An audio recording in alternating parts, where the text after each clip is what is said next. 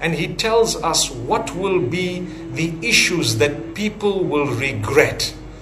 Now, before we go into this, in our lives, there are so many things we want to get done. We'd like to perhaps earn, we'd like to buy maybe a house or a car or good food or nice clothing or beautiful accessories. We have a dream of getting married if we're not, and if we are, a dream of having children, and if we have the children, a dream of them one day perhaps getting, graduating, getting married, having their own children. So you ask Allah, oh Allah, keep me alive for as long as I have children. And then when you get children, oh Allah, I'd like to see them getting married. Then when they get married, oh Allah, I'd like to see them having children. I want to be a grandfather or a grandmother. And then when they are there and Allah blesses you with that, you say, oh Allah, let me see my grandchildren getting married. And when they are married, we then say, oh Allah, let me see my grandchildren have children so that I can be a great grandfather or mother. It never stops. So Allah says, you know what? While you are thinking about all of what you want on earth, remember, there will be certain things you will regret when you come on the Day of Judgment.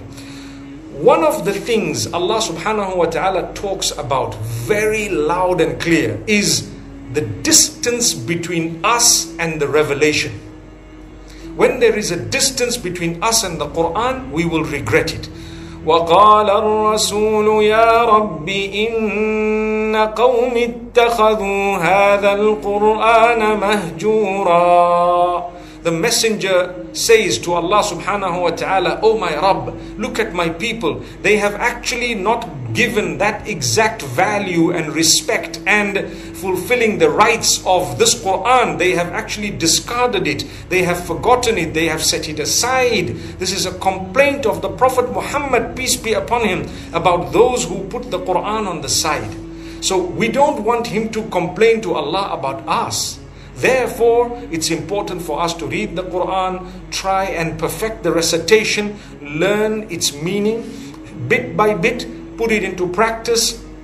The days of joy and the days of all sorts of actions that we do and little pieces of play and amusement that we actually engage in, those days should not be within the transgression of Allah. And if we have passed in that way, there is always room to change and improve as time passes. We get closer and closer to Allah. That's what it's all about. So point number one that I've raised this evening is to develop your connection with Allah, with the revelation that Allah has sent. Allah sends this revelation. One of the biggest regrets that man would have on the Day of Judgment is Allah sent you a message and you didn't bother looking at what that message was. Imagine, your whole purpose of creation encapsulated in a book and you haven't bothered looking at that book. What a waste. May Allah subhanahu wa ta'ala not make us from those. The second matter, the issue of company, the issue of your friends, the issue of those around you is raised very powerfully in this surah. Allah subhanahu wa ta'ala speaks about those who will regret on the Day of Judgment. They will regret their company, the people they had around them. Those who are around you, they either encourage you to do good or they encourage you to do bad. They may be discouraging you from good, or if they were good people, they would discourage you from bad.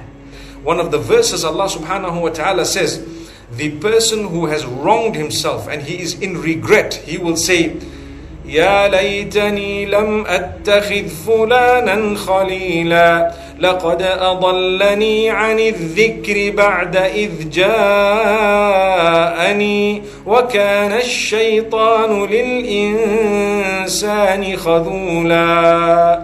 He will say, oh, I wish I did not have so and so as my friend. This person led me astray after the truth came to me. After Allah had guided me, then this person led me astray. And Allah says, indeed, shaitan is a big deceiver.